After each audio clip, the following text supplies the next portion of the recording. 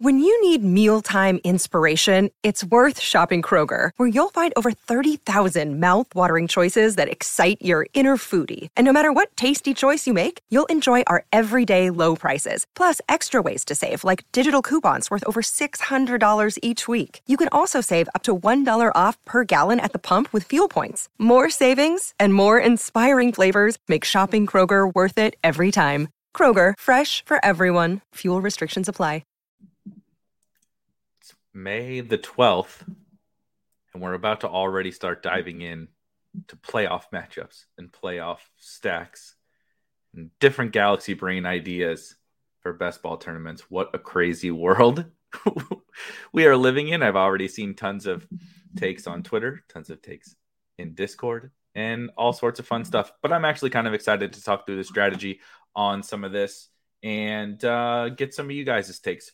Go through an article I wrote today, go through some different ideas that we can start to implement tonight as soon as the NFL schedule gets released. Let's get to it.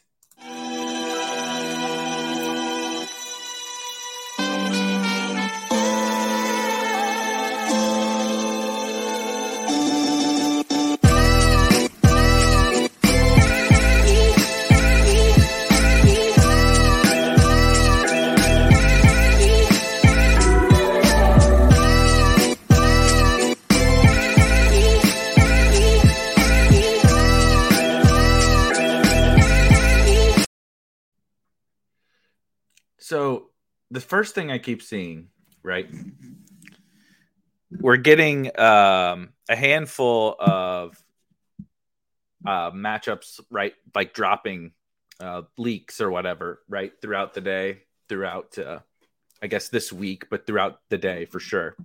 And the big one that everybody is mentioning today that I guess got dropped, I assume is true. I'm not sure. Because if you didn't see, I should probably pull this up. If you didn't see, there was a guy who literally started a fake account. Let me see if I can go find this fake account. I know this is thrilling TV here, but there was a guy who posts this NFL schedule leaks. Yeah. NFL game leaks on Twitter. Let me share this because we got to do this first. This is what we've created. This is what our sick obsession with fantasy football has created.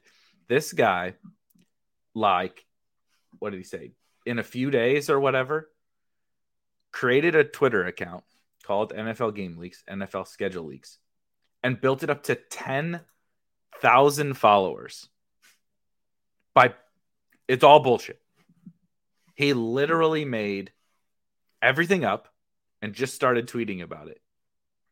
And all of us, I will say, I did not fall for this shit. You dipshits fell for this. But he built a Twitter account up to 10,000 followers so quickly that just look at all this nonsense. And then he's just trolling everybody, right? All today he's been trolling. But it's just, look at this. NFL Week 3, Ravens, Jaguars, 1 p.m. CBS. 264 likes, 40 retweets. Just incredible. Absolutely incredible. That's how thirsty, as Ross says, the sickos are definitely thirsty for the content. We're all thirsty to see who we can stack in week 17 to try to win $2 million, right? Which I get it. So anyway, the big one that I've seen that I just want to talk about really quick before we dive into maybe a little more macro type stuff is this take that I keep seeing, right? So Cincy Buffalo, I agree. I agree with your assessment, Paul, is that everybody's viewing this as the Arizona and Dallas situation from last year. That was the game everybody was like even more than Bengals Chiefs, which is really funny to look back on. Like, I guess I get it. We were all very excited for the Cowboys offense. I was. And certainly very excited for the Cardinals too. But it was like so funny that you look back and we weren't that excited. Yeah, I shouldn't say that. We're certainly excited for Bengals Chiefs, right? But like the Cardinals Dallas one became the meme. It took on a life of its own. Now the first one that comes out that we're all clearly very excited for. I mean, right, Josh Allen and that offense against Joe Burrow and that offense in week 17 is supposedly leaked. I guess it's true. I don't really know. At this point, I can't keep up with the fake Twitter accounts and what beat writers are legit. I don't know. Let's just assume that it is. Like, I mean, I get it. I fully support, these kinds of game stacks and stuff. But I also think we don't maybe think about this enough. If you look, the Buffalo defense was like not one we really wanted to be targeting last year. I know they had the big playoff game with the Chiefs, but this wasn't a defense that we really wanted to be going after.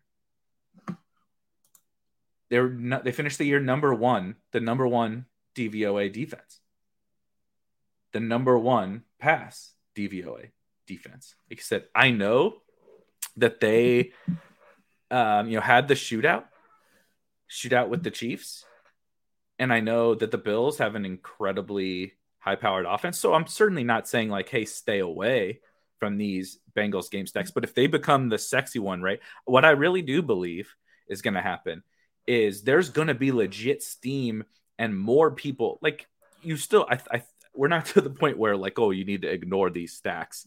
Like not that many people are going to be doing it, but there's going to be enough people and particularly enough smart people doing these kinds of things that you might get a little bit of steam and a little bit of,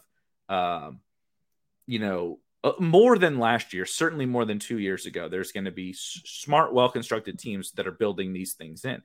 And if the Buffalo and Cincy one is the one that everybody is going to be, pounding the table for, this is the one, right?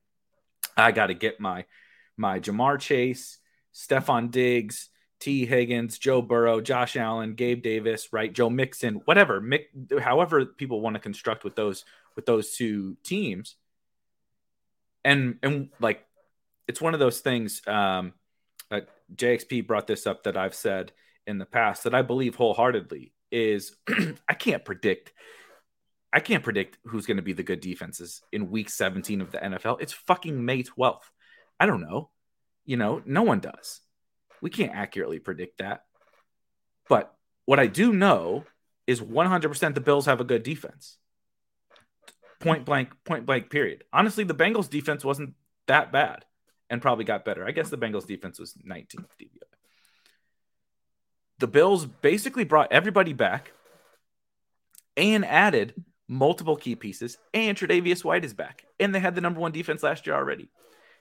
And what I was saying about what JXP in the Discord has brought up that I've said is like one of my big beliefs is like I can't predict what these defenses are going to be in week 17.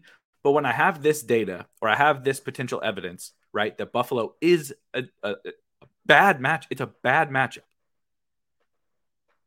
and no one is using it, they're actually going to use it the opposite way. They're going to say, okay, I want Ja'Marr Chase and Stephon Diggs. I want Josh Allen, T. Higgins, Gabe Davis stacks, right? If my opponents are going to do that, and I don't know, we're going to have to wait and see, right? But my initial thought is just from the hype that I was seeing from that game, when I saw it get announced, everybody's saying, oh, this is it. This is the game. This is the stack, whatever. I'm not so sure that it's true. I mean, Ja'Marr Chase is already a first-round pick. I love Ja'Marr Chase. He should be a first-round pick. But from a Week 17 perspective, like it's not going to be an incredible matchup for him for a first-round pick, right? It doesn't project to be that. T. Higgins, same thing. Certainly not for a Joe Burrow, Ja'Marr Chase, T. Higgins. Like if I have to spend 3 of my top 5 picks on the team that's projected to go against the number one DVOA defense in Week 17, right? Again, are they going to be that good of a defense? In what is that? 7 months? Say 7 months from now, 7.5 months from now. I mean, I don't know, probably not. But we have a game. I think they said it was outdoors, well, of course it's outdoors between these two games, but I think they said it was in Cincy. If it's in Buffalo or Cincy, that's not good weather. And so anyway, it's just one example of the schedule thing that I just think we also should take a step back sometimes and like literally think about some of this. And we did, I'm not saying we could have predicted the Dallas and Arizona thing, but that was probably the most stacked game. I don't know. I don't have a breakdown of percentage of teams like that stacked each of these different games, but I would imagine that the Dallas Arizona game was the most stacked one. The ADPs also fell together pretty well. And so, I feel like if that's the trendy one, I'm certain, of course, I'm not saying avoid those guys. I want all the players on both of those teams, but if it's the trendy one I'm going to load up on that game and get my core pieces from that game with the cost of all of those. I don't know if I want to be overweight to stacks of that game. You know what I mean? Let me see here. FF Child going to be wild when he accidentally nailed some of those games. That will be hilarious. I'll have to go back through his it's probably potential that I don't know what the odds actually would be that he nailed one of them, because I mean you know who's playing who, you just don't know when. So that would be pretty funny. Paul says, yeah, and then he goes back and delete. That's good. Same, John. Actually, I had a lot of Kyle Pitts. I think I made that known. I had a lot of Kyle Pitts, a lot of Diggs, a lot of Gabe. I was nowhere near our boy Liam, who won Best Ball Mania with the Bills stuff, but I was heavy Bills, heavy Kyle Pitts. Had my share of Ridley. Not Mike Davis. No Mike Davis for me. But that game, I like that game too. I was on that game. I mean, I had Kyle Pitts in the Best Ball Finals. So, yeah, Ridley Diggs was a very logical and easy 1-2 turn type of situation. Yeah, and FF Child says both Buffalo and Cincy could be very ugly weather. And yeah, it's New Year's Day, right? Is the finals? The finals are on New Year's Day. This is another good point by Ross, that the AFC West division, right? That's the one. The AFC West and the NFC West are the two divisions where it's like every game is an attractive one. You can't really, there's no real matchup that you can say is a bad game environment to target. And so that I agree. I definitely agree with that. So real quick, before we hop into a few things, I am going to, sorry, too many tabs open. I'm putting together, if you were around and following last year, we had this last year as well. But tonight, when we get the schedule, I'm going to make sure and get this updated right away, as well as the bye weeks. There's a similar cheat sheet for bye weeks, which, they show the bye weeks on the best ball platforms, Underdog and such. But I'm going to make sure to get this cheat sheet because, we'll probably, memorize it eventually. But at first, it's something that I'll keep up. Like, I have multiple screens here, right? And I'll just, when I'm doing a draft, I'll just keep it up next to me and just have it. And as I start to go through those first drafts, it'll just be a data grid down here at the bottom that will have every team alphabetical order, and in the columns, their week 15, 16, and 17 matchups. And I do find it really useful, at least for the first while, to have as a reference point, and even just to have as a reminder when I'm drafting, because, it's we'll get to some of this, but the additional correlations and the secondary correlations and those kinds of things are just as important to me, if not more so. And like I said, we'll get into some of that in a bit. But so let's say you took Ja'Marr Chase and you get to a later round pick. You haven't stacked that game. You don't have Josh Allen. You don't have Joe Burrow. You don't have any other Bills on your team. You just have Ja'Marr Chase. When you get to the 14th round, 15th round, and I think this is about the range that he goes. And you're looking for a wide receiver. Well, you're trying to break ties with wide receivers that are in that range.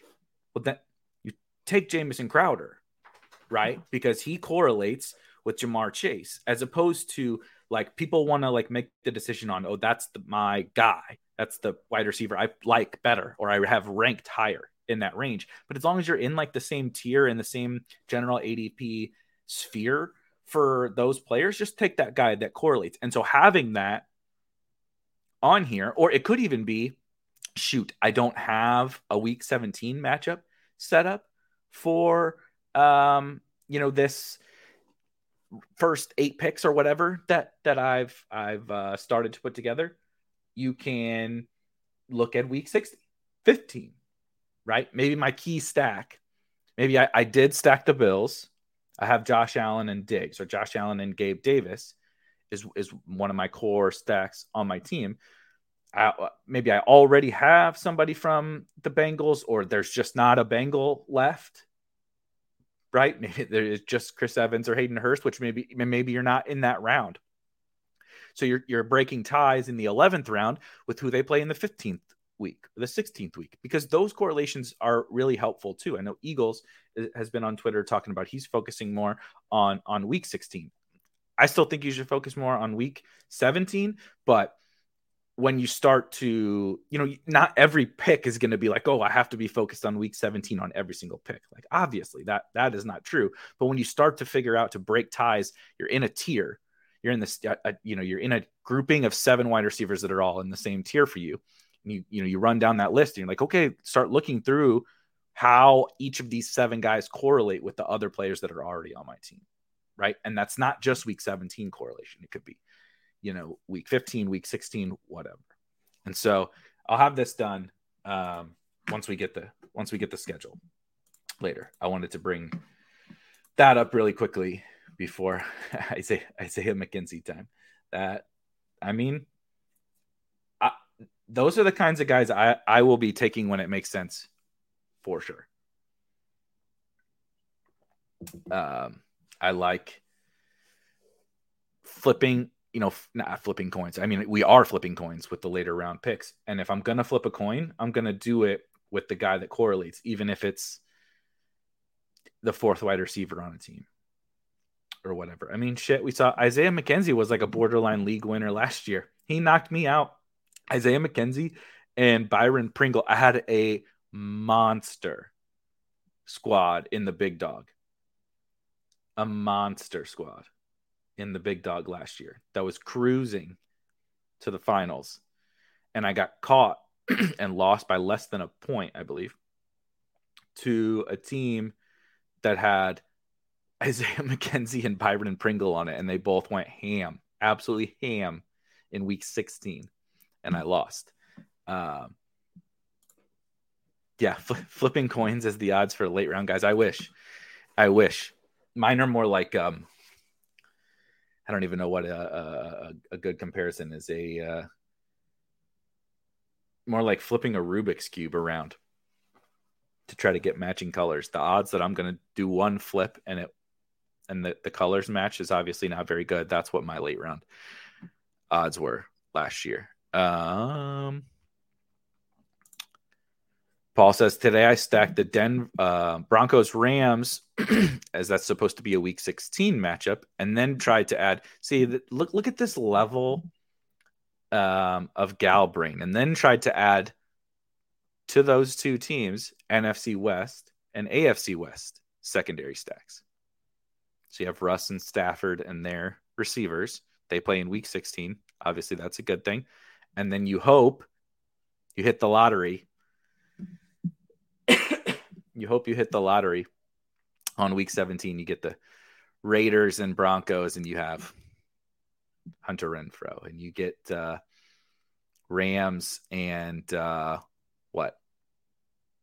Rams and Seahawks, and you have Noah Fant or something like that. That's just that's where we are now.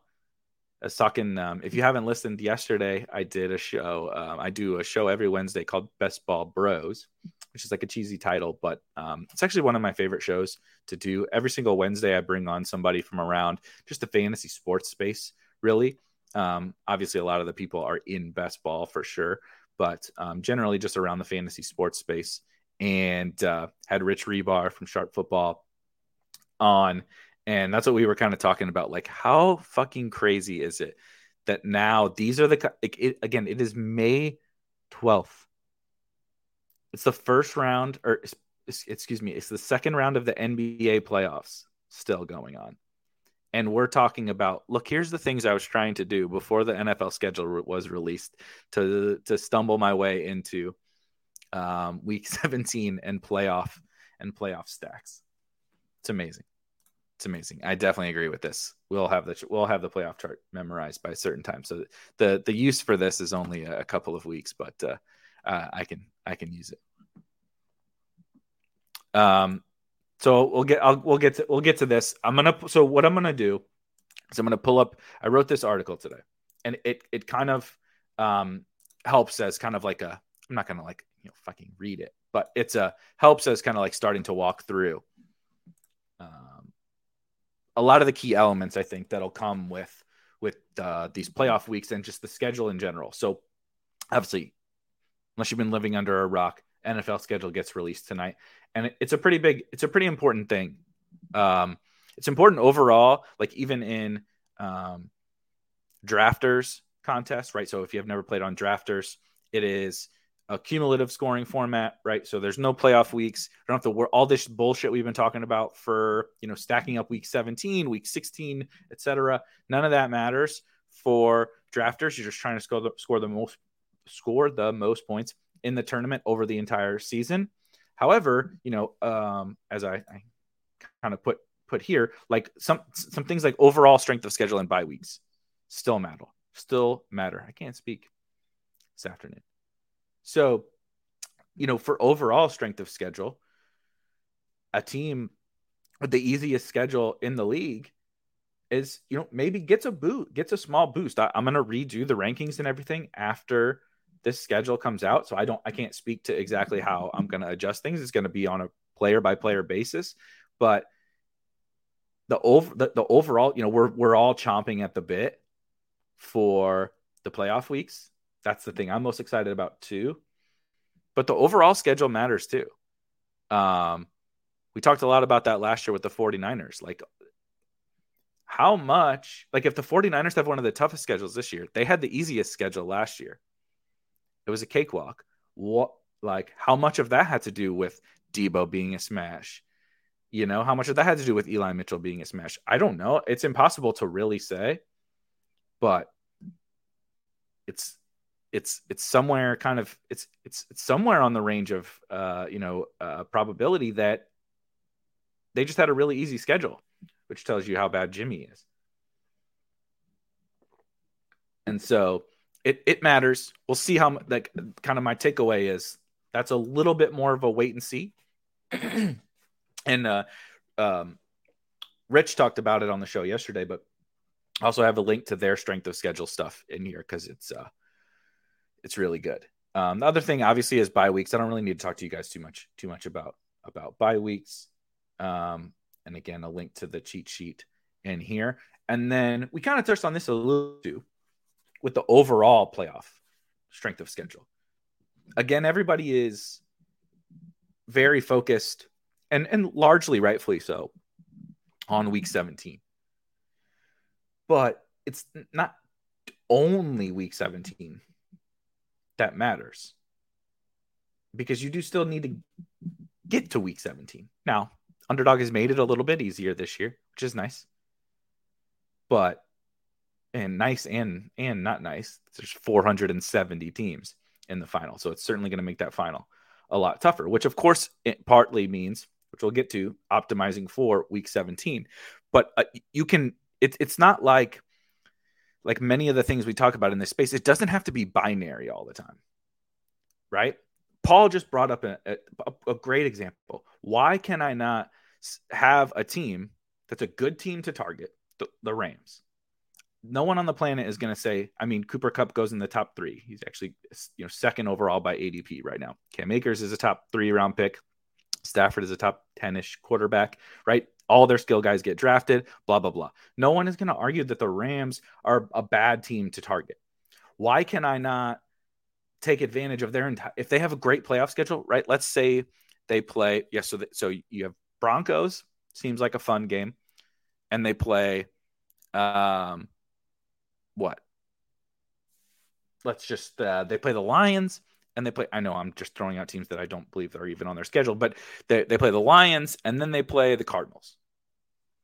That's an awesome playoff schedule to target. And so the Rams in general, not just because I want to stack them with the Week 17 game, like Dallas and Arizona last year, but they have 3 straight weeks where I want to target that team more, right?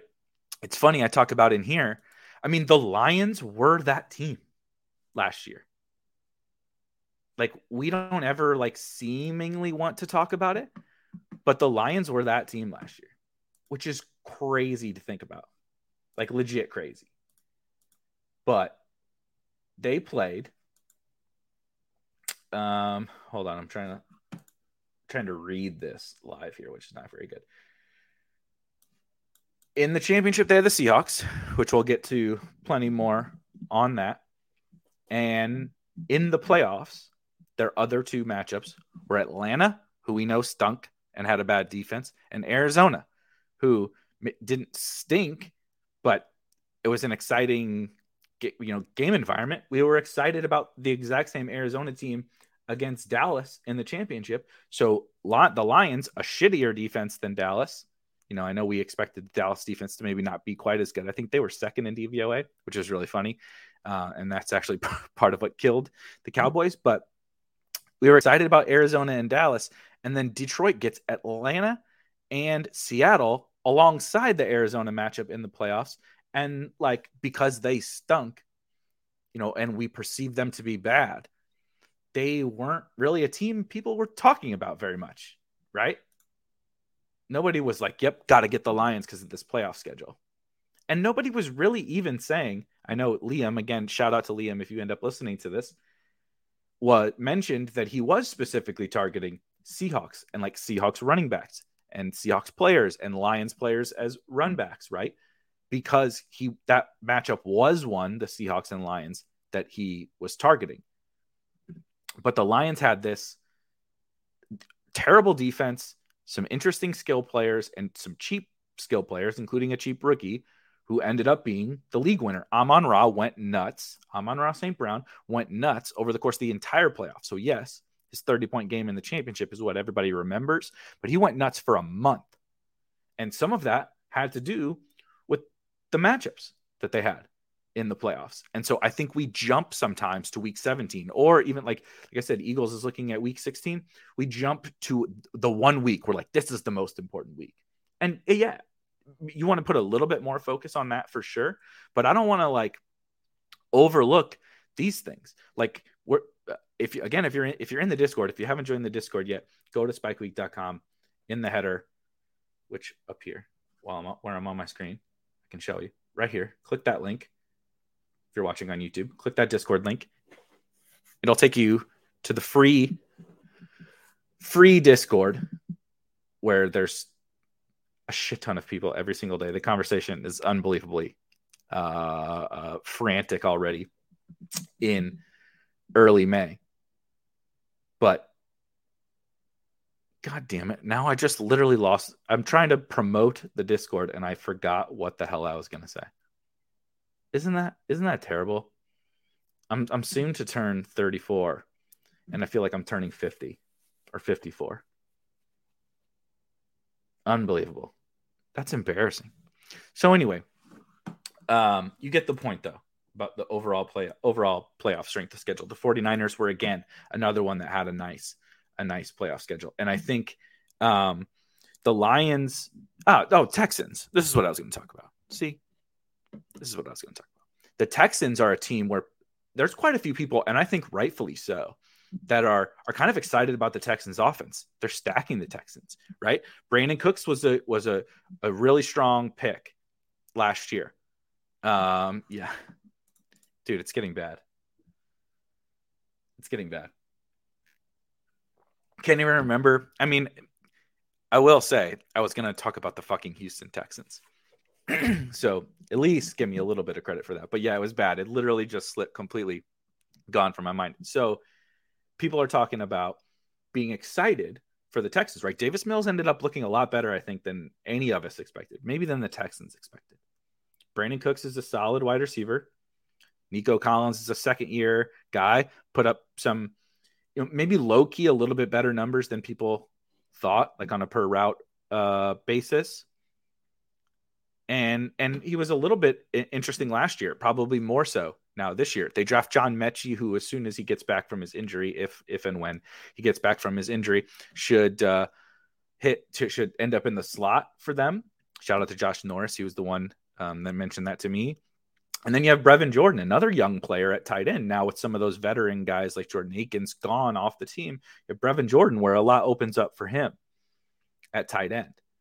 And like, they're interesting. The defense is still going to be bad. But the offense might keep up a little bit more this year. And they were a good team to target with offenses. Now, if they pull the Lions of last year and their offense is able to compete a little bit more, right? They're not losing 30-10. They're losing 35-28. We want to target those games. But last year, that Seahawks-Lions game and the Lions in general, everybody flocked to Arizona, Dallas, right? Kansas City, Cincinnati, Atlanta, Buffalo, because those both teams seem sexier. But I don't want the Lions, Seahawks, Texans. But the gross games can more often than not be more fantasy appealing, like from an overall environment, than the ones that seem like smashes because both offenses are good, because maybe both defenses are better, right? That's the Buffalo thing. Buffalo doesn't get in that many like crazy shootouts. They just score a shit ton of points. But the defense is really good. So they're not like going out there, I know they did it with the Chiefs and stuff, but they're not going out there playing 50-40 games because they have an awesome defense too. And so I just think that is, it was gross, rainy weather in Seattle at the end of December. And the Seahawks, who were awful, dropped a 50 ball on Detroit. Also, Detroit beat Arizona, by the way, quite handily. Literally, the Cardinals had pulled their starters in the fourth quarter because Detroit was up by so much. That was the DK Live final weekend. Don't fucking remind me about that. I did play Amon-Ra, but that was painful. That was really painful. But those kinds of situations are one where I think we need to give a stronger assessment to those kinds of things than just like, oh, look at these two exciting offenses. That's what we did last year. That's what I did last year. I did a piss poor job. I was obviously super heavy on the 49ers, not just Trey Lance. Deebo Samuel was my highest on wide receiver. I was on Mostert. I was on Sermon. I was on Kittle. I was on all these guys. And they had the Texans in the championship game and a good playoff schedule. So like I did it in bits and pieces, but I didn't do it as well as I should have. And I think we can have a better approach to the collective playoff schedule and the collective week 17 schedule than we did last year. And so my opinions might drastically change on maybe even some teams, right? If you get the Texans and the Lions in the championship or in the fantasy playoffs, I'm not super high on, I don't know. I'm trying to come up with a team. I am not super high on Seattle. Let's just use Seattle. I'm not high on Seattle, but if Seattle plays, Houston and Detroit in the champion or in the playoffs, and then they get one of their NFC West teams or whatever, right?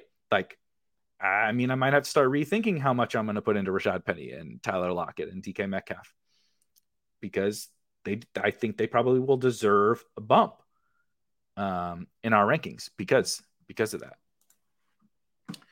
Let me hit a couple before we move on to the probably what everybody actually cares to talk about: game stacks and stacking the week 17 stuff.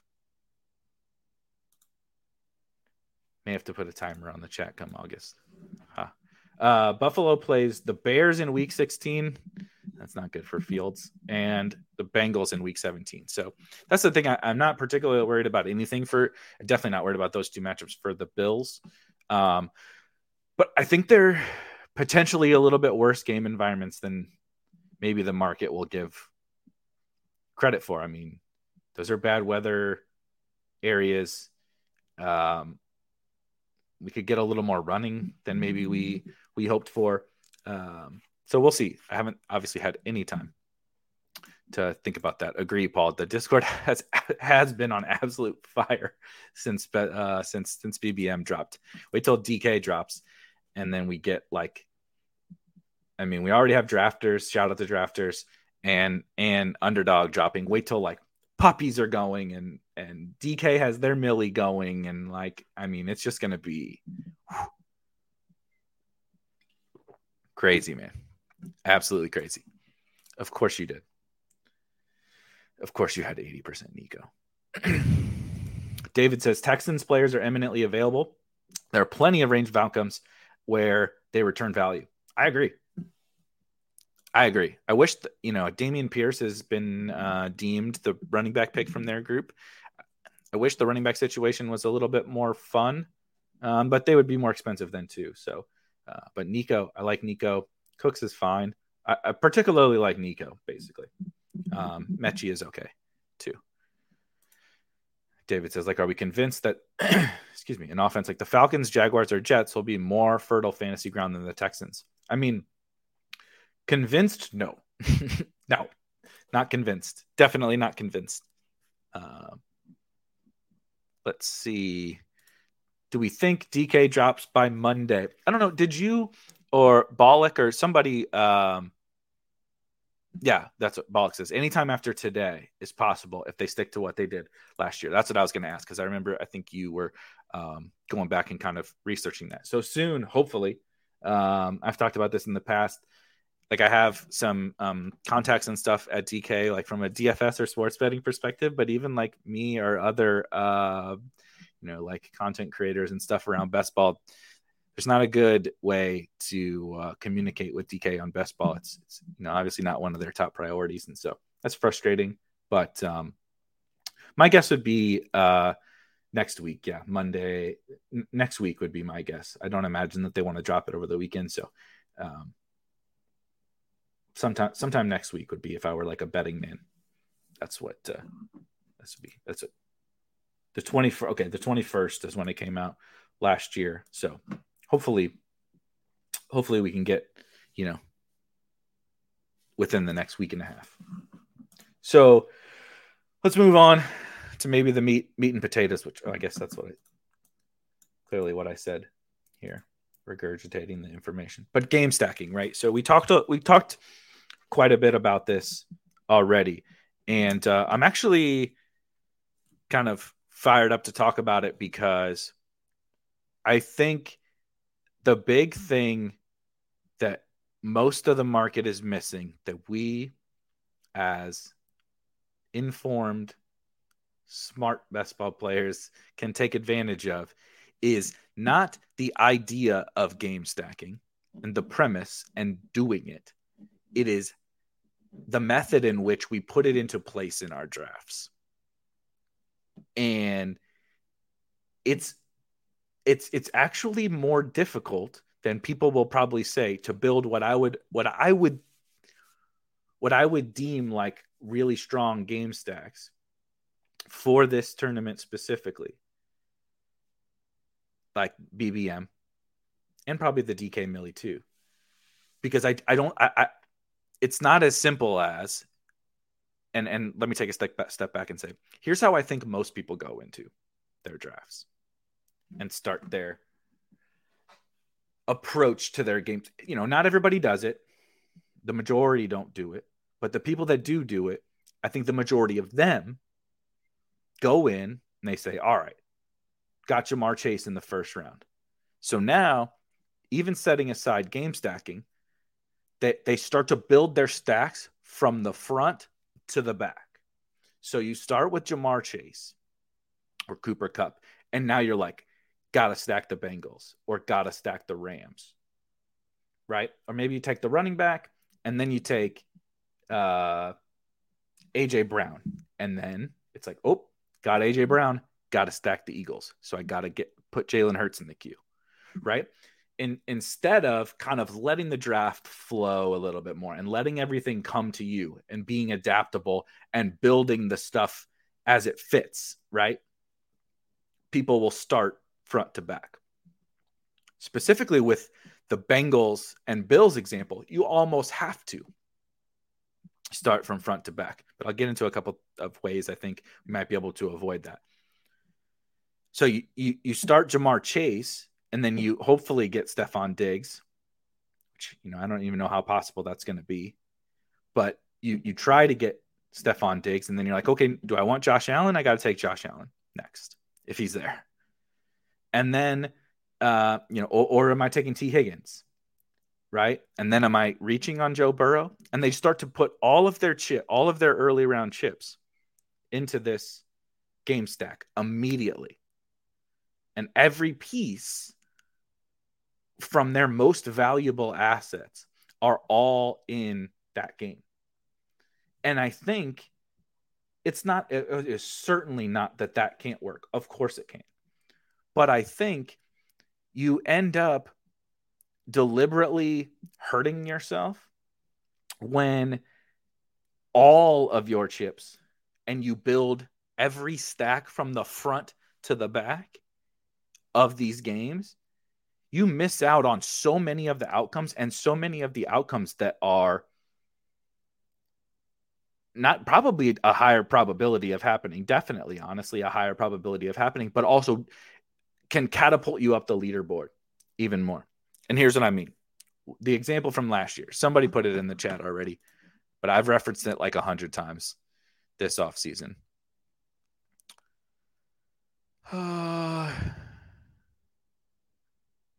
Yeah, Ross says this.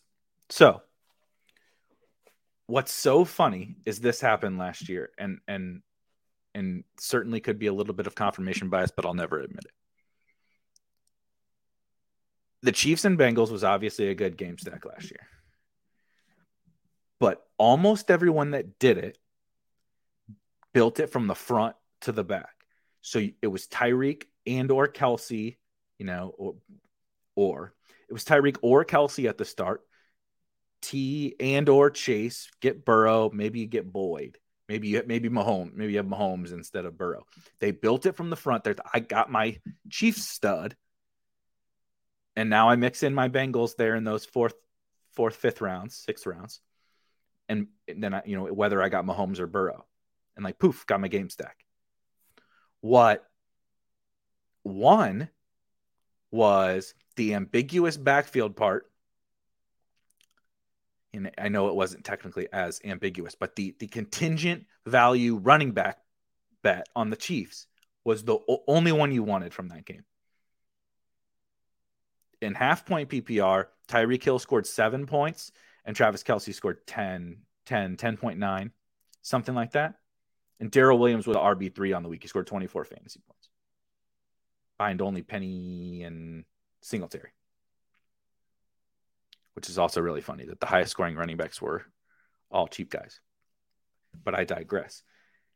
And if you only build your game stacks from the front to the back, you will only get those permutations. Or you'll get the permutations.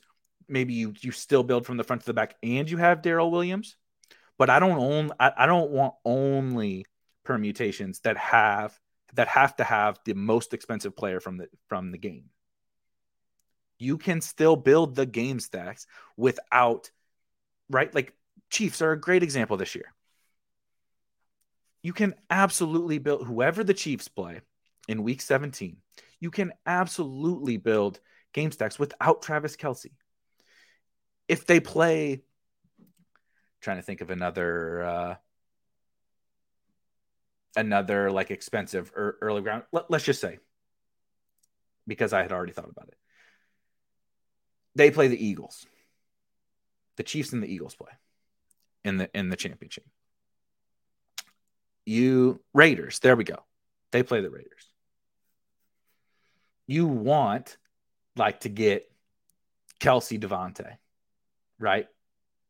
Or something like that. The Raiders are maybe not as good of an example. Let's stick to the Eagles one just because it's kind of more feasible with the ADP. You take Kelce. AJ Brown is the only Eagle up there available at the beginning, and he's the best Eagle, right? He's like a late second round pick. Like, okay, well, I'm going to build my stack from the front to the back, and I take Kelce and I take AJ Brown, and then I decide on Mahomes or Hurts. But like, there's a lot of variations of that game where like you want Jalen Hurts to Dallas Goedert with MVS, right? And maybe Rojo or Quez Watkins, Kenny Gainwell, right? And so that's a huge focus for me this year, is being super thoughtful on how I approach these game stacks. And you don't want to have zero building from the front to the back. Of course I want Chiefs game stacks with Travis Kelce, of course, but I think the kind of new meta that how I'm approaching the game stacks that I probably wasn't as good as I should have been last year is this kind of, you don't need to set out to force the game stack. That's what everybody does. Everybody sets out in your main stack is decided in the first couple of rounds, and your game stack is decided in the first couple of rounds. And it doesn't have to be that way. It absolutely doesn't have to be that way. You could even have taken Kelce and AJ Brown, and it doesn't work out for you at quarterback. We'll get to this in a second with the secondary stacks, and that's fine. You have Kelce and AJ Brown, you have the correlation, and then you move on and you end up with a Giants stack and whoever the Giants play, right? There, you can build these in so many ways without forcing it in the first X amount of rounds. So I'm definitely going to be building plenty of these game stacks for week 17 into my teams. But that was the big thing that stuck out to me is you don't have to force it from round one and be thinking about the game stack from round one, right? Like that's what happened with Dallas and Arizona last year. It was like, well, got to reach on CeeDee, got to reach on Amari, got to reach on Dak or Kyler, got to reach on Nuke, whatever, and you start putting all this to got to reach on Rondale because you start putting all this together at the very beginning as opposed to kind of letting your draft flow a little bit more. The other one, which is this will be kind of a blend between this and we'll get to the secondary stacking, is you don't only have to stack the sexy games, right? I know it's easy to look back now and we see that the Lions defense was dreadful and the Seahawks scored 51 points and that game had 80 points in the final week. We look back and you're like, yeah, of course I wanted to stack against the Lions. But like it really wasn't a trendy thing to stack against the Lions and have, the Amon-Ra bring back. But it is a game that we, this year, if that happens again, we're going to be targeting or some variation thereof. And that's another thing I want to be cognizant of. We're going to get we talked about the Bills-Bengals game, but we're going to get other sexy games, right?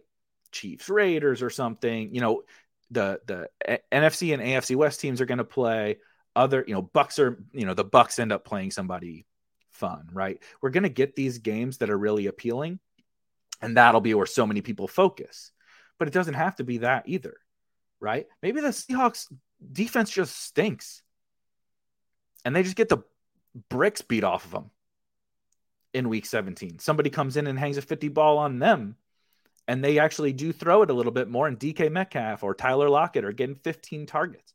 Like we can't predict it that far out. So because we can't predict it, 7 months away, we shouldn't be, again, shout out to JXB. He posted this earlier today on a different subject, but we should have humility in our approach to these stacks. Like we know that we can't predict. not only can we not predict how the game's going to go, even if we could predict like, okay, these are going to be the highest totaled games, the highest projected scoring games. Even if we could predict that, we are going to be wrong about what in reality, what the results are from the highest scoring games. And so we should be humble about the fact, knowing that we're just going to be wrong all the time, and not only focus on the games that we think are the most appealing. Of course, we want to focus on some of them too, but we don't want to only focus on those. There's going to be a game. The Browns are going to play the Steelers or something in week 17. And everybody's going to be like, AFC North, Browns like to run, rookie quarterback for Pittsburgh outdoors. Well, like it's Deshaun Watson. And what if Kenny Pickett's good? And like, there's a lot of weapons out there. Maybe that's a 40-30 game. I don't know. Am I expecting it? Of course not. But, say you draft Nick Chubb and then you draft Deontay Johnson. It's like, why not build that stack instead of forcing another Bills-Bengals stack? Let me hit a couple of comments and then we'll dive into the secondary stacking here. David says, by stack building front to back, you probably sacrifice value in the early rounds where that matters a ton. You might grab a stack over a falling player when really we need those early picks to ball out every week, no matter what, 100%. And those players have to produce and provide enough upside, spike week juice on their own. Definitely. And there's also more inherent value in having the late round guys can be so game environment dependent, right? And being in that game environment for Darrell Williams can catapult him up as, the guy you need to have. Rashad Penny, the guy you need to have, right? Whereas the early round guys are just the early round guys. Devontae Adams was the guy on mine and Peter Overzet's Best Ball Mania team in the finals last year. That was our first round pick. And it was like, you would just rather have him as your first round pick and then like cheaper stacks, right? I wish we would have had a Seahawk. Like we had Rashad Penny, we didn't have Amon-Ra, but like, I wish we just would have had a Seahawk stack with Amon-Ra and just like the best expensive early picks, right? Just give me the best raw points early and then fill in my kind of stack later, right? With some of these cheaper pieces, or correlate those cheaper pieces to my early pieces. Like it doesn't have to, like every of your first, you could have your first like 8 picks are uncorrelated and then start building it on from there, right? I'm not saying that's even the best way to go, but it doesn't have to be, right? I think people start to panic the moment we get X rounds into the draft. It's like, I don't have my stack. I don't, if they're pro on game stacking and correlation, I don't have my game stack. I don't have my correlation. I don't have this. I don't have that. And like, we don't have to do that. If we build backwards, we build from the back to the front, we can start attaching on these guys as the drafts go, because as we get deeper into the draft, the later you go, the less different all these guys are. Right. And sometimes we kind of think, and I don't want to take this too far, but like the tier differences early on is like drastic, right? Like Jonathan Taylor versus Cam Akers. It's 2 rounds, but that difference is ginormous. The difference between a 14th round running back and a 16th round running back, I don't know. There's probably guys that go in the 16th round I prefer to the 14th round, right? And so you can kind of be more flexible from those later rounds in how you bolt on these other players to your pieces in order for it to make sense from a game stack and correlation perspective.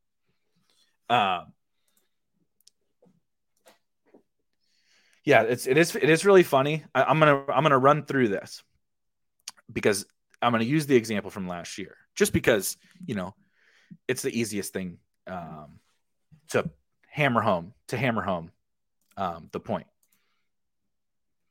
it's not useless information. This is funny though. The Bucks Jets stack was one I was actually targeting last year. And I think it was a good one because people were very scared of the Jets outside of, Elijah Moore caught some steam, but people were very scared of the Jets. And we know the Bucks are just going to score. So secondary stacking, this is the thing. All I've seen people like post on Twitter is like, oh yeah, I can't wait to see the week 17 matchups because I can't wait to put these game stacks out there. And like I said, you're not gonna hear me throwing shade at any of the game stack type stuff or whatever. But what I think is the most underutilized aspect of all this playoff and tournament talk is the secondary stacks. Secondary correlations and secondary stacks. And what I mean by that is it doesn't have to be a full stack of this game with the quarterback and multiple receivers and a receiver on the other side. And, I know a lot of people like to include running backs and all that. And it doesn't have to be that doesn't have to be your lineup centered around just that one game. Or you can have that and you can still benefit from the correlation and stacking aspect of things with other players. Again, last year was the absolute perfect example of this happening. And in fact, if you had the appropriate secondary stacks, it didn't really matter what your main stack was. I mean, Liam won with a Josh Allen stack, but he hit the secondary plays. Actually, I don't think he had Darrell Williams, but he did have Ja'Marr Chase. But if you had Ja'Marr Chase and Darrell Williams as a secondary stack, which is another one we'll get to, if you build back to front and you don't force those Chiefs, and then you use your late round picks, you use the correlation aspect to decide, right? If you have only Ja'Marr Chase or you have Bengals in either or last year, deciding on your 17th or 18th round pick should be Darrell Williams or Jerick McKinnon or whatever gets preferential treatment on that team because he makes the most sense on that team. And I mean, obviously that worked very well. Somebody mentioned that Herzig, had Darrell Williams on his team in a stack of that game because Darrell Williams got preferential treatment as a late round pick because he correlated with those early plays. But it doesn't have to be with your main team, right? That's Amon-Ra. That's what Amon-Ra was, right? And the crazy thing about Amon-Ra was he of course would have fit with DK or Lockett. Obviously, he also would have fit in game stacks. But you can even take it so far, again, building back to front with the secondary stacks, that the winning secondary stack from that game, you wouldn't have drafted it until you wouldn't have even thought about it in your team until the 14th round or 15th round. Whenever Amon-Ra went was the 14th or 15th round. And you take him and you take Penny as two of your last 5 picks. And you're like, oh, okay, here's a young rookie wide receiver. We know inherently that the young rookie players are good for these contests. They help maximize their upside. I need a wide receiver at this point in the draft. Boom, take Amon-Ra. He's at the top of my rankings, whatever. Then it's 2 rounds later, I need a running back. So I'm deciding between the running backs. Do I take some random Joe Schmo one-off, right? Do I take Darrynton Evans? No, you don't fucking take Darrynton Evans on this team. You take Rashad Penny because he fits with your Amon-Ra play as a secondary correlation because they both benefit from the scenario that we saw play out where it's a goddamn shootout. One team is scoring 1 million points, Seattle, so Rashad Penny is crushing. While he's crushing, it in turn forces the Lions to be more aggressive, throw more. And it just so happened in this scenario that, everybody else is hurt. So Amon-Ra was just their alpha. But we don't know how that's going to play out between all these different teams. That's why we draft these younger guys and these contingent value bets like Penny. But that's why we do the correlation in the first place, because who the hell knows? Darrell Williams, I don't know. You tell me how, if and when he was going to become the Chiefs running back. I don't know. Amon-Ra, I sure as hell didn't see it coming. I wish I did. I didn't draft enough. But the correlation is what allows you to not have to get this shit right. Right? You're just like, I don't need to get these individual players right. I just need, over like in any one specific setting. I'm drafting 150 of them. So over the 150, I'm going to have all these different kind of combinations of these correlations. And you're like, okay, hopefully I land on that one Bengals stack with Darrell Williams, Rashad Penny, and Amon-Ra St. Brown. And boom, $1 million, $2 million this year, right? And it was an easily achievable thing. We all could have built the winning team last year. We all could have built the winning team. And you actually could have built the winning team, like I said, with just Liam won with Josh Allen to Gabe Davis or whatever. And Josh Allen was good, but none of his weapons were really that good. Or it might have been Josh Allen to Beasley, whatever. It was a Bills stack because, of course. But then if you just had a Jamar Chase with Darrell Williams secondary correlation, and you just had Rashad Penny with Amon-Ra St. Brown secondary correlation, you got your Josh Allen. You could have had the chalky other just whatever dudes, right? Throw in your JT, throw in your Cooper Kupp and your Mark Andrews or whoever. And it was like you won by 30. And all of us could have achieved that team. Sometimes I think about it. I think about how easy it was to build that winning team, and it fucking it tilts me so hard. But it hammers home this secondary stacking thing, right? Like the secondary stacks allow you to not even necessarily have to get your main game stack or main stack, even if you don't do a game stack, right? Almost everyone is doing some form of a stack, even if it's just a quarterback and one wide receiver. You don't even have to get that right necessarily, right? Liam did not get the Bills stack right. Josh Allen was good, but the Bills stack wasn't what won you anything. But you get the secondary stacks. You get Darrell, again, I'm using the Darrell Williams thing, but you get the Darrell Williams, Jamar Chase, you get the Rashad Penny, Amon-Ra St. Brown, and like everybody else just has to be fine. Just like, do I have players that can go get me 12 points at the other positions? Like, you win. And so those secondary correlations are the thing that I'm really going to continue to hammer home. And that's the thing when we get this schedule here a little bit later is I want to know that schedule so that I can make those decisions in the draft of the secondary correlations too. Anybody can learn the schedule to be like, I want to stack the Bills and Bengals game or any game. But being able to build in game stacks no matter what, because I know how to draft from back to front as opposed to front to back, that is a big thing.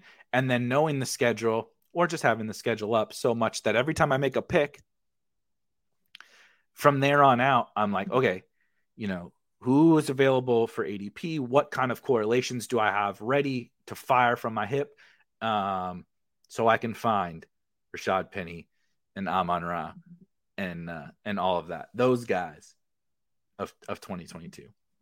So hopefully that all made sense. I know I rambled for a little while about all this different nonsense, but I actually think it's a really, really big and important part of all this. If you want any like kind of further details, I broke that down in the article. I'm going to drop that in the chat really quick. And I'll post it in the comments as well. I'll hit a couple of these last comments and then we'll get out of here.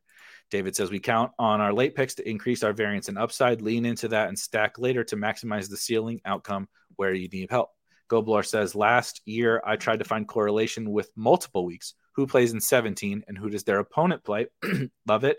Play in 16 or 15. Didn't get one into the final round though, but I think this is me talking now, you're absolutely on the right path. Doing these little things, like, of course, you still need to get lucky. Like, it needs to fall your way. But this is what allows you, like, people talk about, I saw people posting this on Twitter. This is like all luck. It's like 5% skill. And like, I mean, I guess like technically that is true I guess, but it's like all variance. There's a very big difference between something being all luck and being all variance. Variance-based games, skillful people can still win more often than not, right? Go play MLB DFS and tell me if it's not all variance. Like, who the hell, any shitty pitcher can go throw a no-hitter against the best offense in baseball every single night, or the best pitcher can get blown up by the shittiest offense. That's just baseball. The variance is through the roof every single night. But the most skillful players still have a huge edge over their competition in the long haul and are going to win over the long haul.